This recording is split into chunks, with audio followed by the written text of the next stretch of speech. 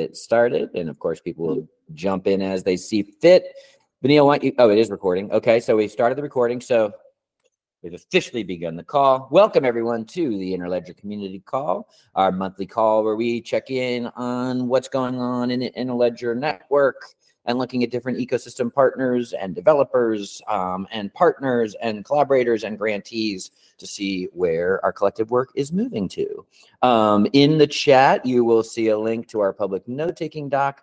That's got all the meeting notes for this meeting going back months and months, if not years, and has a pretty robust schedule and agenda for today, including links and various other things. Feel free to comment or otherwise add to that document. Please sign in the roll call. And we love it when you share asynchronous updates, or if we have a little time at the end, you can shout out any updates or otherwise message us. The chat is also yours. Use it. And we've got various teammates looking at that as well. And we will move forward. So welcome. My name is Chris and Vanille from the Interledger Foundation hosts this call. So welcome. And first up, actually, we're going to jump right in with some, is Adrian on the call, Vanille? I can't see. Or is it going to be Matthew that does that piece? So Adrian's not on yet. Can we skip us for the minute? Yes. Because Adrian is meant to be giving the announcements. I'm just checking if he's having an issue.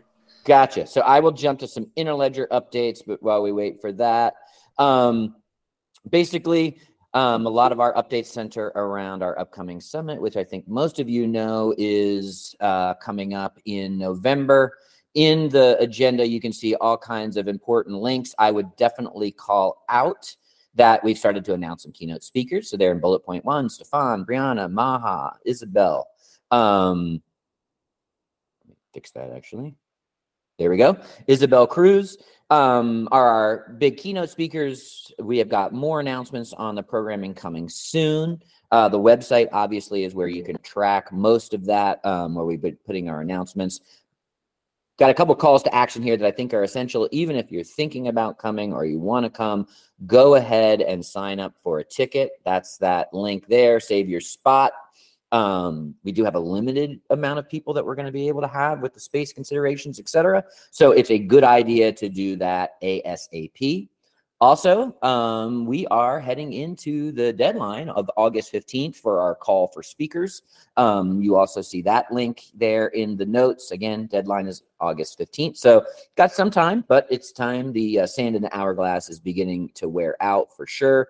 I'll tell you, we've been looking at them. We got 34 submissions already in there, some really competitive ones, some people really putting their best foot forward and on all kinds of fronts of things around financial inclusion, the technology, all kinds of new and interesting conversations and advancing important ones.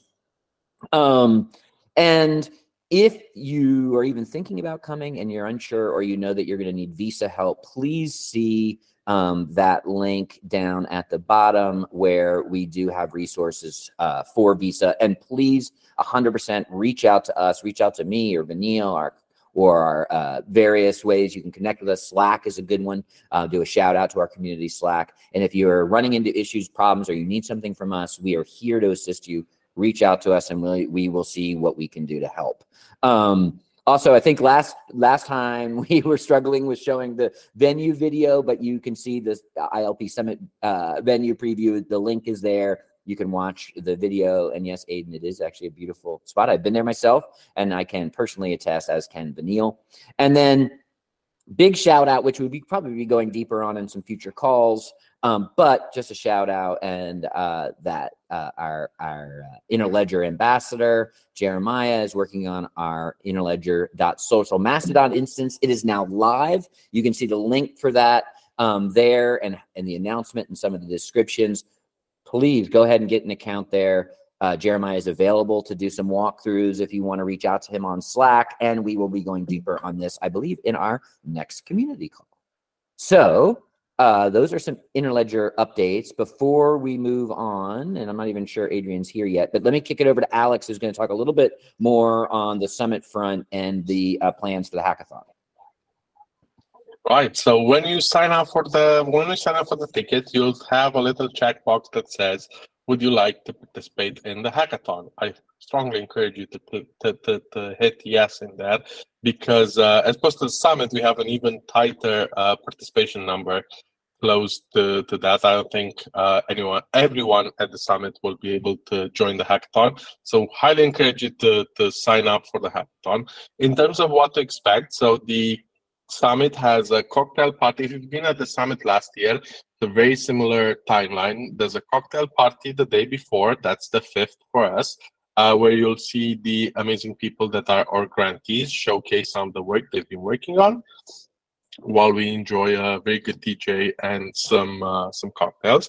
There's 2 days of talks, the 6th and the 7th, which are various different formats and various different spaces.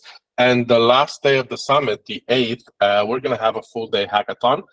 So far, we have identified challenges for Rafiki, for open payments, and for monetization, but we are working with our partners who want to bring a challenge to the summit. Hint, Finboss. GateHub is also one of the people who are bringing challenges to the hackathon. The format is about 20 minutes of good morning, about 6.5 hours of hacking, and about an hour of presenting or demoing your hack to the judges, a panel of judges. And at the end of it, every challenge has prizes attached to it. In terms of what to expect for prizes, I'm not going to give anything away now. It's not going to be cash. It's going to be all kinds of interesting gadgets. We have a list. We're checking it twice. I strongly encourage you to sign up for the hackathon, to come with an idea and leave away with a demo in front of everyone. We'll have the teams that work on Rafiki, work monetization, the testnet available and prowling around to help anyone that needs help getting set up or getting some development help into that project. We have about 20 people already there that can help you with your IntelliJ work. And that's about it for me. Hopefully, I'll see about 80 of you at the hackathon. All right. Well, thank you, Alex. All right. You see on the chat that Adrian has entered the virtual room. So Matthew's been warming us up for a couple of the past calls that we've got some exciting announcements and some updates from Findboss team. So Adrian, take it away. Thanks, Chris. Yeah, it's definitely been a long time coming, and I do want to apologize to the broader community that it feels like this should have happened a really long time ago, but we are finally taking down our waitlist, at least for US users. We've been doing some pretty extensive testing the last few weeks, friends and family, and we're pretty confident that everything's working as expected. The plumbing is all in place. We haven't spotted any new leaks. The money moves from left to right and back again. So yeah, if you're US based and have a debit card, we would love you to sign up, link your card to the wallet. That's how you get money in and out, and give us your feedback. The kind of the way to think of what we've managed to put out so far is we've got all of the basic functionality that we want to have in the wallet, but really only one flavor of it, if that makes sense. So you can sign up. You can connect an account. At the moment, the only flavor of account we can connect is a debit card, a US debit card. You can connect a credit card, but that would only be able to receive funds. It won't be able to send. And then you can connect an identity. So today, the only identity you can connect is a Twitter account or X account. You do that through an OAuth, flow from within the wallet. Our goal is to keep adding different flavors of both of those things, different accounts and different identities, and for the Findboss wallet to become kind of a digital version of your wallet you hold in your pocket, and then for people to be able to use those identities to find you, pay you, and use those different accounts as the way to get money in and out of the ecosystem. Now that this is all set up, big priority for us, and I was discussing this with Alex last week in London, is to get Rafiki spun up and to allow folks to start accessing these accounts through open payments and also IntelliJ. So I don't want to put anybody else on the spot here. So suffice to say, there are other companies deploying Rafiki who we're going to be looking to pair with. I think in the context of what Alex was saying around the hackathon, we haven't come up with any specific challenges ourselves, but our goal will be that by the time we get to the summit, anyone who's building on open payments can use whatever they built with the Fameboss wallets and real money. So that's the idea. So to answer a couple of the questions, you can sign up if you have a US issued debit card and you have a and your address is the same as that billing address. So if you have a US address, you don't necessarily have to be living there right now, but that needs to have been an address of yours. So just to explain, we are keeping transaction values fairly small right now. I think I'll have to check, but I think our limits are in a few $100s a day, and certainly a few, I think max $250 per transaction. So what that means is the KYC that we do is relatively light. We're not going to ask you to upload any documents. We're not going to ask you to do anything to proof of address or anything like that. You'll give us your name, your date of birth, your social security number. We don't even capture that stuff directly. We're using a third-party service called Persona. This is their bread and butter, KYC.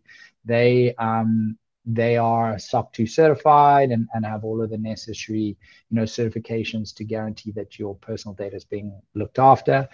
They will do what we call a database check. So they'll just make sure that the data you provide us matches, data that's stored in publicly available databases. We don't know exactly who they use. I'm presuming most companies that do this will use services like LexisNexis and so on. And they'll basically come back with a risk score. They'll let us know that the data that you've submitted seems legit, and that's enough for us. If in future we want to increase the transaction limits and we want to allow people to do bigger transactions, which is not on our roadmap for now. Obviously, like primary use cases are small person-to-person payments, web monetization, and so on. Then we would introduce higher levels of KYC, and we would need you to do things like potentially upload a government ID and so on. So you should find the onboarding process pretty straightforward, pretty streamlined. If you don't, please let us know. Once you've signed up, you will be able to pick a payment pointer. So your wallet address is fameboss.me, whatever you choose. There's a couple of, if you go check out my wallet address today, you'll get an idea of what they look like. I'm just going to drop it in the chat here. So you'll have a public page like this, but you can control everything that's there. There's a few features there that are not available to everyone yet. The profile picture is something we've hard-coded in just to test out some design. The LinkedIn is not available yet to everyone. You can choose whether you want to put your linked Twitter account on there or not. You don't have to. You choose what public name you want to put on there, so you can call yourself whatever you like, but that's the name that other people will see if they want to send a payment to your wallet address. So all the plumbing is there. Basically, you'll be able to sign up. You'll be able to get a verified account, so do the KYC, link a card, and you're ready to go. We do sending from that card and pushing money to that card. We don't hold any funds as it stands now. We're still figuring out exactly how we're going to do that for web monetization. What we will probably do is hold a ephemeral account that you can cash out on demand if you earn web monetization. And if you want to send web monetization, we'll have sort of an account that you credit on demand. So we obviously can't charge a card for like 5 cents at a time. So we'll have something like a minimum spend from your card, and then if you don't use all of that sending web monetization straight away, those credits will sit around and for a period of time, and if you don't use them up, then we'll refund them back onto your card. So that's all still kind of in design and in development, but yeah, very happy to say the basics are there. We'd love to get some feedback. Big kudos to the team. It's been a mammoth effort. We've gone back and forth, and I would say pretty much rebuilt this 2 or 3 times to deal with. I think we're on to our 4th partner now that's allowed us to get the licensing we needed to operate in the US. So it's been quite an adventure to get here. And then I also want to say a big thanks to Alex and Sabine and the rest of the ILF team, Chris. They've been very supportive and very patient with us. So we're looking forward to continuing to work with them. We've got a lot of stuff in the pipeline that we want to get out, and we know there's a whole community depending on us. So we haven't forgotten that. We had to sort of really scale back on the scope of what we were going to get out in our MVP just so we could get something. And then our plan is to iterate, build on that. So very excited to have it finally over the line, and thanks Matt and the team for that, and thanks all of you for your patience. Look forward to your feedback. Please, any feedback at all. If you spot a pixel out of line, we've got some perfectionists working on our front end. They'll appreciate that.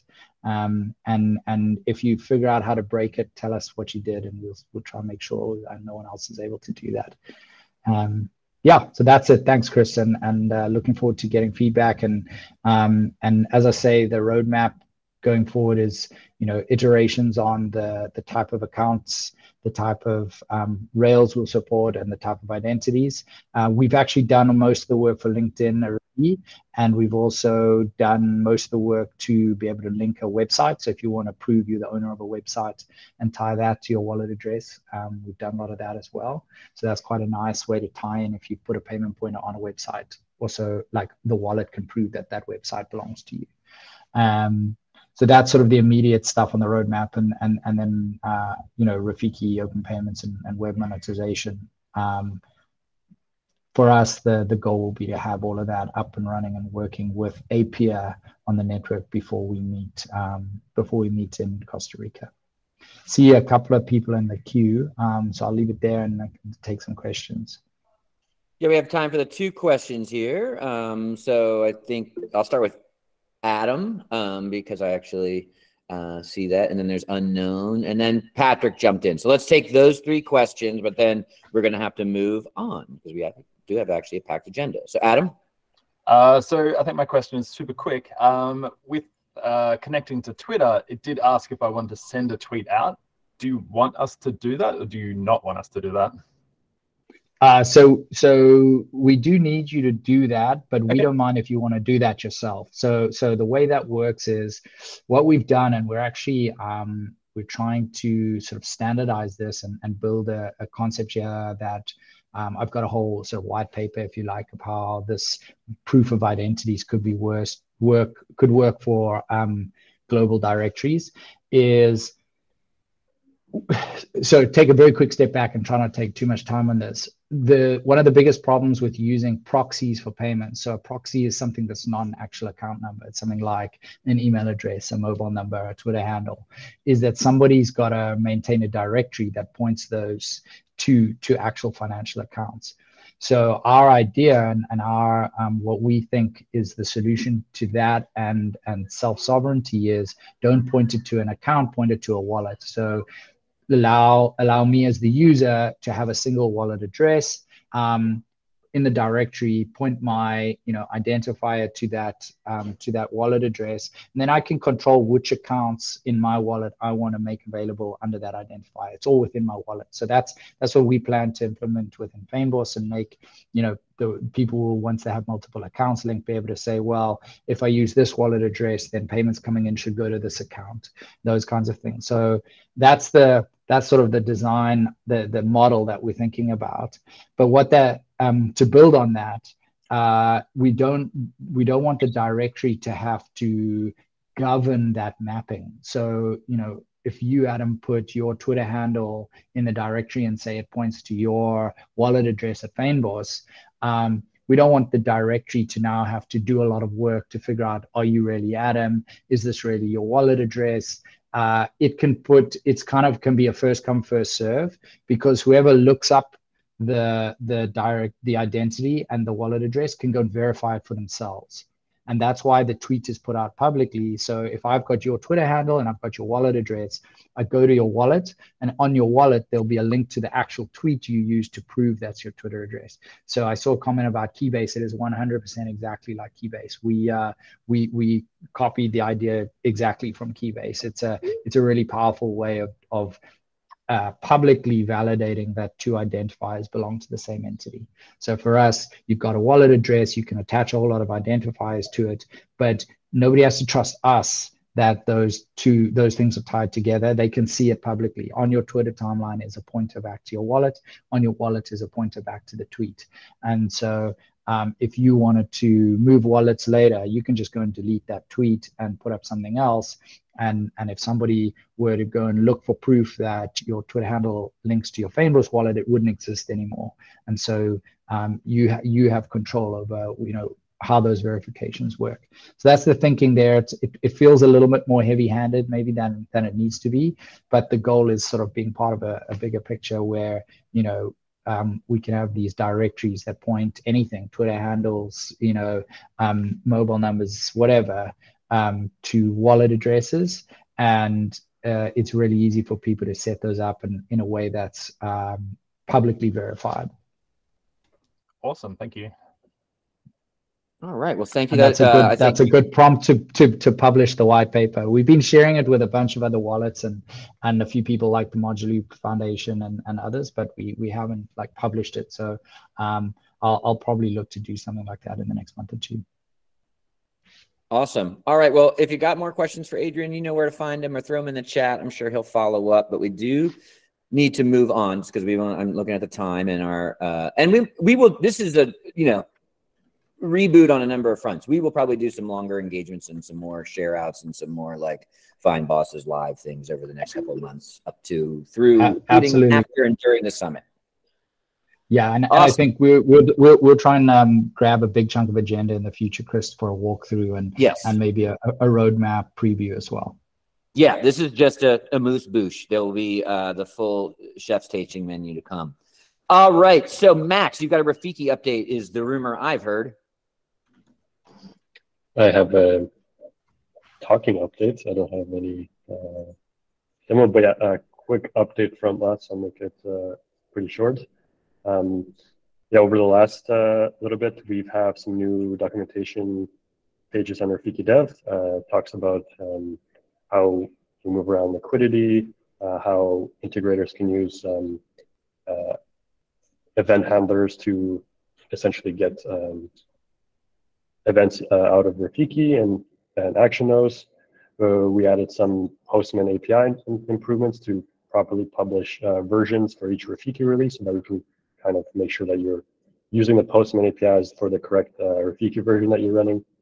Some additions to the admin API, as well as more features for the admin UI for integrators to update and manage their Rafikis.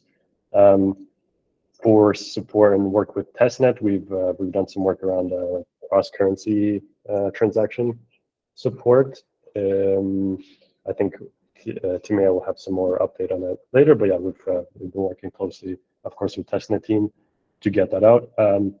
Big things right now for us are updating how we do quoting in open payments and fees in Rafiki and open payments to be able to, for different wallets, for them to add fees as they need, both on the sending and the receiving side. And another big project for us is that is specifically kind of related to the remittance use case is how do we add KYC information to open payments, and how do we be able to pass that information along while making payments through open payments APIs, and how does Rafiki essentially be able to use that and move that data around. Yeah, that's mostly it. Yeah, back to you, Chris. Thank you, Max. All right, and next, Timea from the Breakpoint team is going to walk us through a demo of where we're at with the testnet. And then hold on, because after that, Works is going to be doing a deep dive into their project. Yes, hello everyone. So I will just share my screen. And please let me know when you see it. There's a lot of background noise from somebody's mic, so if you're not talking, mute your mic. And yes, it's now sharing your screen. There you go. It might be a bit background noise from my side as well. Sorry for that. I am in a public space. Couldn't be helped today, but I will be short and sweet, hopefully. So we listened to all of your feedback and we are very grateful for it. So we actually implemented a lot of requested features. And one of them is that when you sign up, when you register for a new testnet wallet account, then you will have to verify your email. And I will not register right now because I already showed you the registration a lot of times, but you will get an email to verify your account. And you have to confirm your email address first if you want to continue the sign-up process. And another very requested feature is to be able to log out of your account. So we are able to do so. And if you are logged out and you forgot your password, yes, we implemented this feature as well, a highly requested one. So just have to enter your email address and you will receive a similar email to reset your password. So yeah, that's okay. It happens to everyone. So reset your password here and then you can log in to your real email that you verified. So I will log in again. I think okay. So for all of this to be applied to your real email addresses, we will be doing a clean sandbox this week or the beginning of next week. That means that every data will be deleted again. And for the final time, fingers crossed, this should be the final time that we reset the database, because now we have the verify email, we have the forgotten password functionality. So if you register with your real email, it should be okay and you will never lose it again. So I will do a note in the Slack channel to let everyone know when that happens, but it should be this week or the beginning of next. So just keep an eye out on that.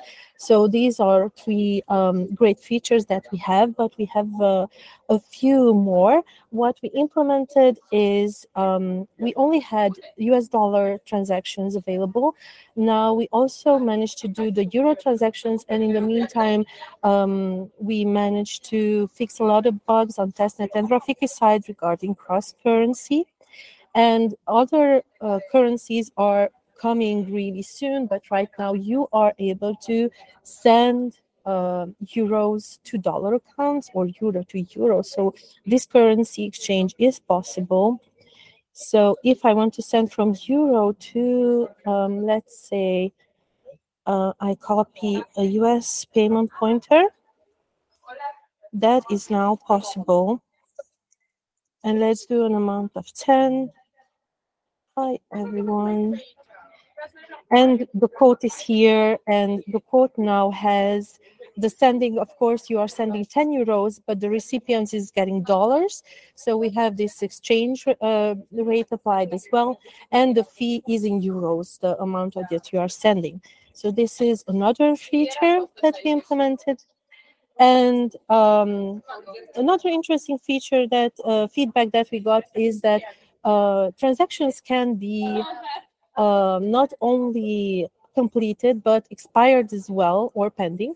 And for the request amount, we have added here an expiry, so you can actually test when a transaction is expired or how it expires if you want to do so. And if you don't set this up, it means that it's the default 30 days of the Rafiki setting, I think. But you can do this for example, if I do 1 second, it means that the expiry is set to 1 second, but actually it will be a little bit more until Rafiki processes this transaction. So I do this request and I will not fulfill it. So we will have this 10 euro expired transaction. If we go to the list, And another feedback we received that is when we do transactions, we had the transaction list right here at the payment pointer with the view, but we still have that right now. But we also have this new transaction option here, when you can see every transaction that you did for all payment pointers, for all currencies with pagination. You can see the funding of your account. You will be able to see if you withdraw money from your account. And we have some filters over here to the status expired. We have the expired that I just set up. We have completed. I don't have any pending, so that will be empty. And you will be able to filter all of your transactions. And we also added the possibility to edit your public name of your payment pointer if you want to do so. And the delete payment pointer was there already, so this is nothing new, just the red X moved to this menu point. Okay, and another interesting thing that we managed to finish up is the developer keys in the settings. The developer keys, API keys, the private and public keys. I think mainly the private is used in the open payments, so you are able to generate the public and the private key. The private key is automatically downloaded, so you can save it, and is also displayed one time over here if the generation is successful, and you can copy it. And then if you close this, you will only have access to it when you go to the saved file. So we generated it. We have a key ID over here. It was created on the 9th, and we have a public key that you can it can be displayed every time you click on this button. And of course, you can do revoke payment pointer keys and generate them again. Every payment pointer has their separate public and private key generation possibility, because the open payments need to be used by separate payment pointers. So each one has their separate keys. And I think for the updates, that's about it. So upcoming functionalities will be multiple currencies, like many more currencies available, and some other small fixes. Right now, we do know about an existing bug when you do a transaction from euro to euro, I think, then the code is displaying a little bit weird numbers, but the fix is already done, and we will be updating that when we do the clean sandbox. So that means really soon. Yeah, that's about it. That's the new stuff. So thank you for the quick demo. Thank you. It's exciting to track these updates on the testnet. And of course, you can get the links to play around with this yourself many times in the show notes, in the agenda. There we go.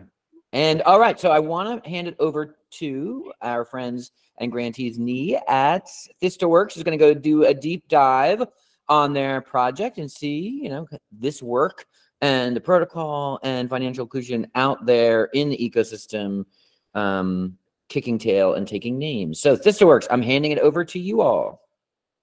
Thank you, Chris. I just turned on my camera very briefly to show my face that I am real, but I am on the road now. So my connection is a little bit weak, and I was told that my video froze before, so I will turn off my camera again. I am requesting Nye to share the presentation. Nye, could you please turn on the deck? I have a few colleagues joining me. Ang is our CTO. Nye and Sule are from our project team. Right? We have 4 colleagues from ThistaWorks on this call. Nye, we can see the screen. Can you please make it a presentation mode? Thank you. Thanks, Chris, for the opportunity for us to talk about our project. We've been working on this for a while now, but apart from sharing some of the highlights at the some calls, we were largely quiet. There was a a pause in the project during the first phase, but we are happy, right, to be on track again, and we just completed the phase 1 of the project at the end of June, right? And this is a summary of what we learned, right, during the phase 1 and what we hope to achieve in the upcoming phases. Right? So we'd like to share with you, first of all, about what the background on the project, what we are planning to do, what we learn, and also what we would like to do in terms of the financial inclusion, right, for the for the users in Myanmar. Yang, this is not the presentation mode yet. Yang, could you please click on the presentation mode to see the full screen? While Yang is doing that, let me give you a very brief background about the country of our operation called in Myanmar. Right? Myanmar is a country in Southeast Asia. I'm sure many of you have heard the unfortunate the political crisis that is ongoing in the country. The country has only 17% of people who are financially included. Let me turn off my camera just so that I don't lose connection.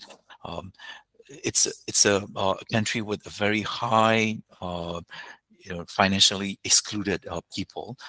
Around 80% of the people do not use formal financial systems. They are outside of the system. It's a very cash based society. And when we started this project, we wanted to focus on helping the microfinance borrowers in the country, right, use formal financial services to repay their loans and make the disbursement, right, through the mobile wallets. So our financial inclusion using the intelligent protocol has been focusing on. It started with a focus on the loan repayments and loan disbursement for the microfinance borrowers in our country, in Myanmar. About 10% of the population are the microfinance borrowers. But since then, in 2021, there was a coup, and this political crisis has actually forced many of the people in the country to migrate to neighboring countries. So there's an influx of the migrant workers in the neighboring countries now who are now sending the remittance back to the other country to help their families, and many of them are also repaying microfinance loans. So our definition of the financially inclusive payment network expand from the domestic to also include cross-border use case. So right now in this project for this net, right, we are going to be focusing on 3 use cases: microfinance loan repayments, microfinance the disbursement, and the cross-border. Maybe you can go back one slide up.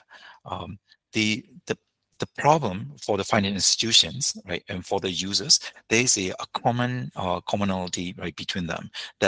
That is that there is a lack of interoperability, right, for the users and also for the financial institutions to connect to each other.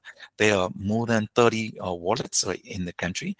We have 183 microfinance institutions, over 28 banks, and they are all currently connected to each other bilaterally, right? So that has always been a big challenge of both for the users and also for the financial institutions. And with this project, we are trying to address that as the one of the major pain point. And of course, many of the MFIs also do not have the core banking system that they need to be able to connect to the real-time payment network. For the users, the cross-border remittances is very expensive, and a lot of the users and also the financial institutions that we want to target, which is the microfinance institutions at the second or third tier of the financial institution layer, right, do not have the digital literacy or the technical capabilities to actually to use the real-time payment network as it is designed traditionally in many other places. So we need to come up with the solutions and the bridge, right, to bring them, on board. And so we will be talking about the solution. Nate, can you please move to the next slide, please? Right. So the solutions that we thought about, right, can be broken down into two parts. Right, it's a two-pronged approach. Right, one solution is actually to bring the MFIs, right, who are offline, right, from connecting to the real-time payment networks, right? So out of 183 MFIs, right, we have around 160 MFIs with either no co-banking system or with co-banking system that does not have a API capabilities, and because of that, they are excluded from connecting to a real-time payment network, right? In another project that we are doing, right, this works is also implementing, deploying Moja Loop as the real-time payment network in Myanmar, right? So when we started the project with the Intelliger Foundation, what we wanted to do was to create a bridge, right? Using a payment portal, a web-based payment portal that will enable the MFIs without any co-banking system to connect to the real-time payment network, to use this as a bridge, right, to connect, right, to the Moja Loop, the deploying system. So that was the first step that we did. In the second step, right, what we are currently designing, preparing for the prototype, is to create the connectors who will that will connect the cross-network providers or the remittance service providers from the neighboring countries, right, to remit money back to Myanmar. And we want to, use the Intelliger connectors, right, for that purpose, connecting the different remittance service providers in the neighboring countries like Thailand, Singapore, Korea, Japan, right? There are 5 countries that we have in mind. We will start with the closest country, Thailand, but then we'll expand into other neighboring countries where there's a majority of Myanmar migrant workers, right, currently working and remitting money back, right? So that's the high level overview of the solution, and using this two, right, combination, right, we will be able to unlock the people who are financially excluded, right, from getting access to finance, and also getting access to the financial system, not only domestically, but also from the cross-border remittance network, right? So just to recap again, right? This payment portal is the portal that will connect the microfinance institutions, right, who are not able to traditionally connect to the real-time payment network. And these are X connectors, the connectors who will connect between the remittance service providers, and also with this payment portal to have access to the microfinance institutions who are not able to receive the loan repayments or loan disbursement through the mobile wallet, right? Any other way. Next slide, please. I have touched base on, right, a lot of the objectives that are listed here, so I will not go through that. The financial inclusion is very the important part of our mission in TheSolveWorks. And with this project, right, we are also hoping that we'll be able to use digital payment as the tool to drive financial inclusion. So that's a major focus for that. And talk about the combination of TheSunNet, which is the solution. The name of the solution that we are calling TheSunNet has 2 components, right? On phase 1, right, which is the purple box, right? We built the prototype for this payment portal. We tested with 2 MFIs, got their feedback, and then we continue to refine, right, this. Right? Having that piece will enable the MFIs, right, to connect to Moja Loop, right, to start making loan repayments and loan disbursement. In the next phase, right, we are beginning to look at the design, and I'm thankful for the support from Max and Sabine and Alex from the Intelligent Foundation, right, to help, right, our technical team, right, to understand more on how we could, right, use ILP in our the design, and also, right, how we could also add on, right, based on our experience with our other real-time payment deployments, how we could also add on additional components that will help actually serve the remittance service providers. There are remittance service providers, right, who are in touch with us in those neighboring countries who want to remit money back to Myanmar.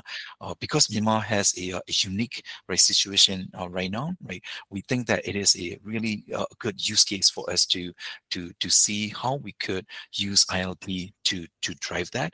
And once we have that up and running, we also believe that it is not limited, that use case and that functionality is not limited to Myanmar, and that there are other countries, right, in both in Asia and also in Africa, that we have seen where these use cases are also the relevant, right? So we are really excited about this this journey, right? But for 2023, right, we will focus on building this out, right? So this is a I would say not a completed solution, but a solution that is in design. But we are really excited, about that. Next slide, please.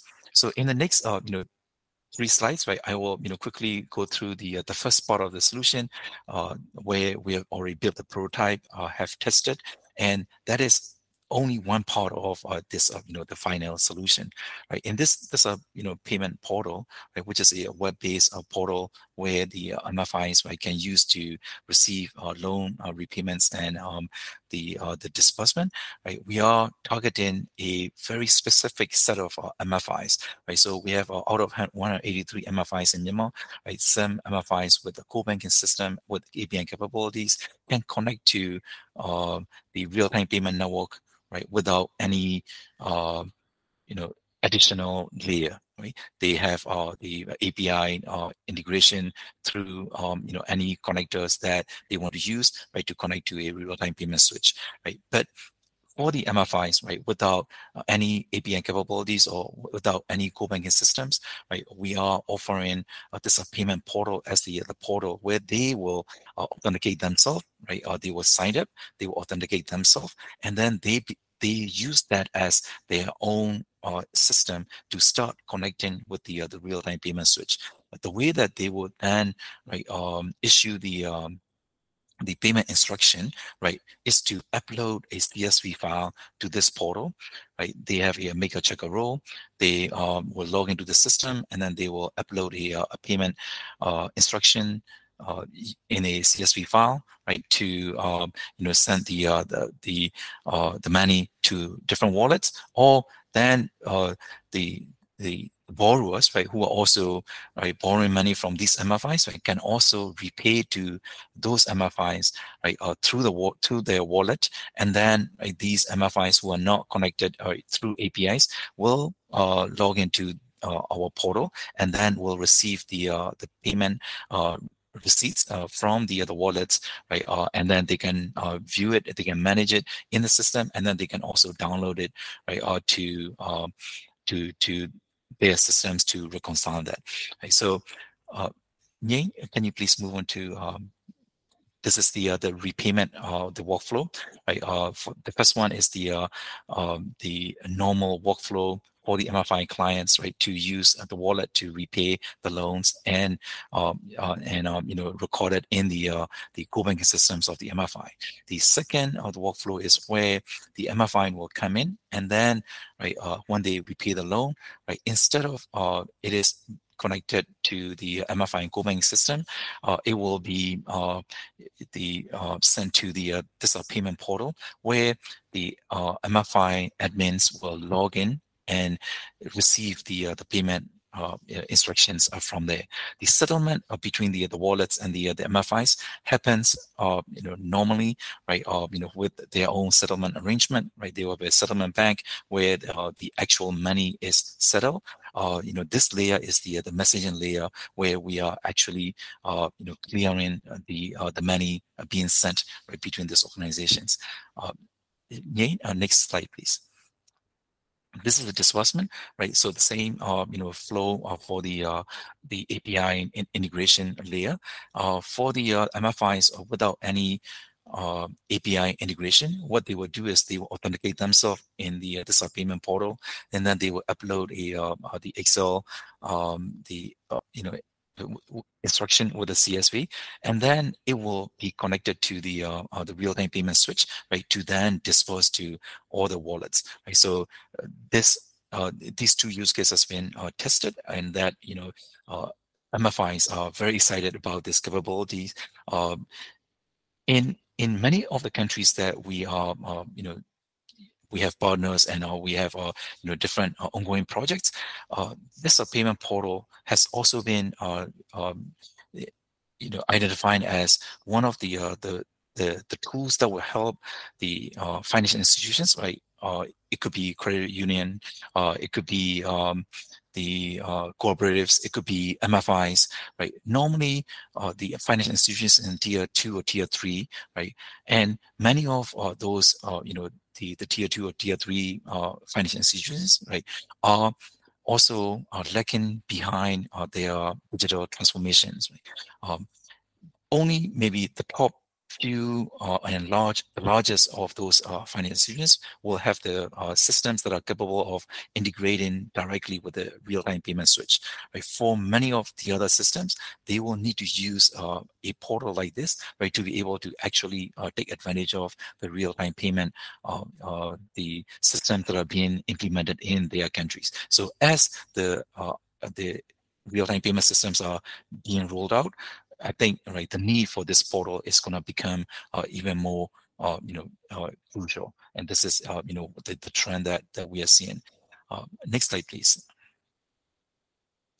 So this is the remittance portion of our solution, right?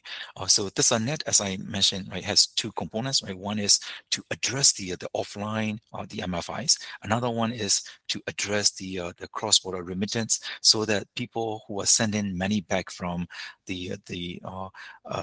our neighboring countries, right, back into the country, can also repay loans of their family members, and also deposit money into the either credit unions or the MFIs, right? So that's the intention behind that, right? So in short, right, these are X, right, connectors or interledger connectors, right? So these are ILB connectors, right? So in addition to ILB connectors, right, what we are adding is, right, different components that we will need to make this the money transfer not only complete but also address the business use case, right? So we are looking at the business requirements from remittance service providers, right, who are remitting money back. For the first portion of this project, right, we will only be focusing on the inbound remittance from the neighboring countries back to Myanmar.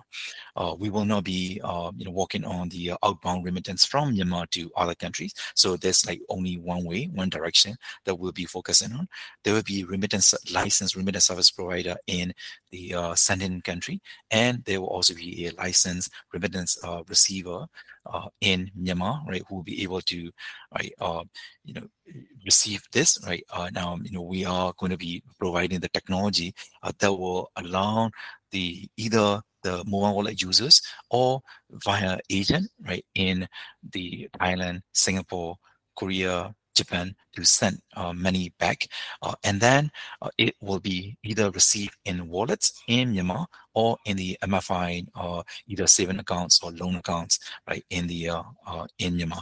And this, the solution blueprint is something that we have designed conceptually, but we would love to start building this as a prototype in the next phase, right? So this is where we are right now. So this is not a finished solution that we are presenting, but as a result of the phase one, right? This is the prototype design that we have, that we would like to implement it in by the end of 2023, right? So that we can start testing that, right? In 2024 forward. Next slide, please. So that this high-level system architecture is actually expanding on a slide before, right? In the slide before, right, where we are shown is a sort of a one-to-one the remittance flow from a remittance service provider in Thailand, sending money back to remittance service provider who will receive this, right, in Myanmar, right? What we see happening is that, right, once we have that in place, once we have this X, right, connectors, right, in place, we will be able to start bringing the remittance service providers, right, onto this network, right?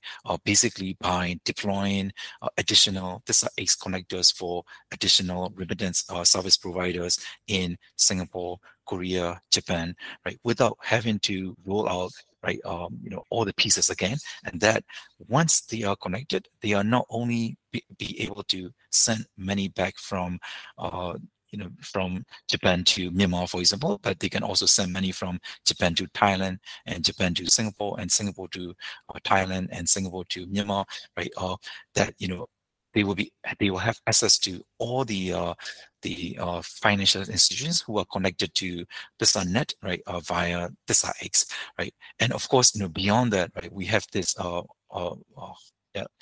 dream that this will also enable us to connect to a larger intelligent network, right? That because these are all ILP connectors, that any financial institutions who are using ILP connectors, will be a potential partners for these financial institutions to connect. So for us, right, we see this as the growing ecosystem for the intelligent, the ILP network, and that, right, will benefit, from having, this, right, also applying to this. Very quickly, business model, right? We are going to be looking at different kind of revenue streams, right, to roll this out, right? We have very interesting talk with the remittance service providers, right, who are interested in, right, using the technology, and then we hope that we'll be able to commercialize that, right, very soon. Right now, we are in a we just completed phase one, right? We already completed the prototype of the first part of the solution. For the second part of the solution, we are hoping that we'll be able to embark on that in the second part of 2023 and 2024. This is where we would like to roll this out. Next slide, please. Right. So we just talk about the business model and the development process. Chris, you are muted. How am I doing in time? Well, we're up against it, if I'm honest. Okay. So right. Why don't you go ahead and wrap it up? This recording will be available, and we will share out the slide deck. But why don't you maybe let people know how to reach you or what they should be looking for from you going forward? Sure, Chris. Thank you so much. We will share this deck with you, and this deck has, in addition to all this, the information, there's also a set of slides for the functionality of the system. If any of the ecosystem partners, right, in this call or in any other calls, are interested in having the first part of our solution, which is the TISA payment portal, developed with the help of the Intelligent Foundation. Right? We are very thankful for that. It is ready to use. Right? If you have in any of your the local deployments, the financial institutions who are not able to connect to real-time payment network, right? This is the solution that could help you, right? Please reach out to us. Nhain, please go into the last slide, right? I think there's the email address where you can contact us, right? But we are on the Slack, and we are on many different places where you can reach us. Thank you. Awesome. Chris. Thank you.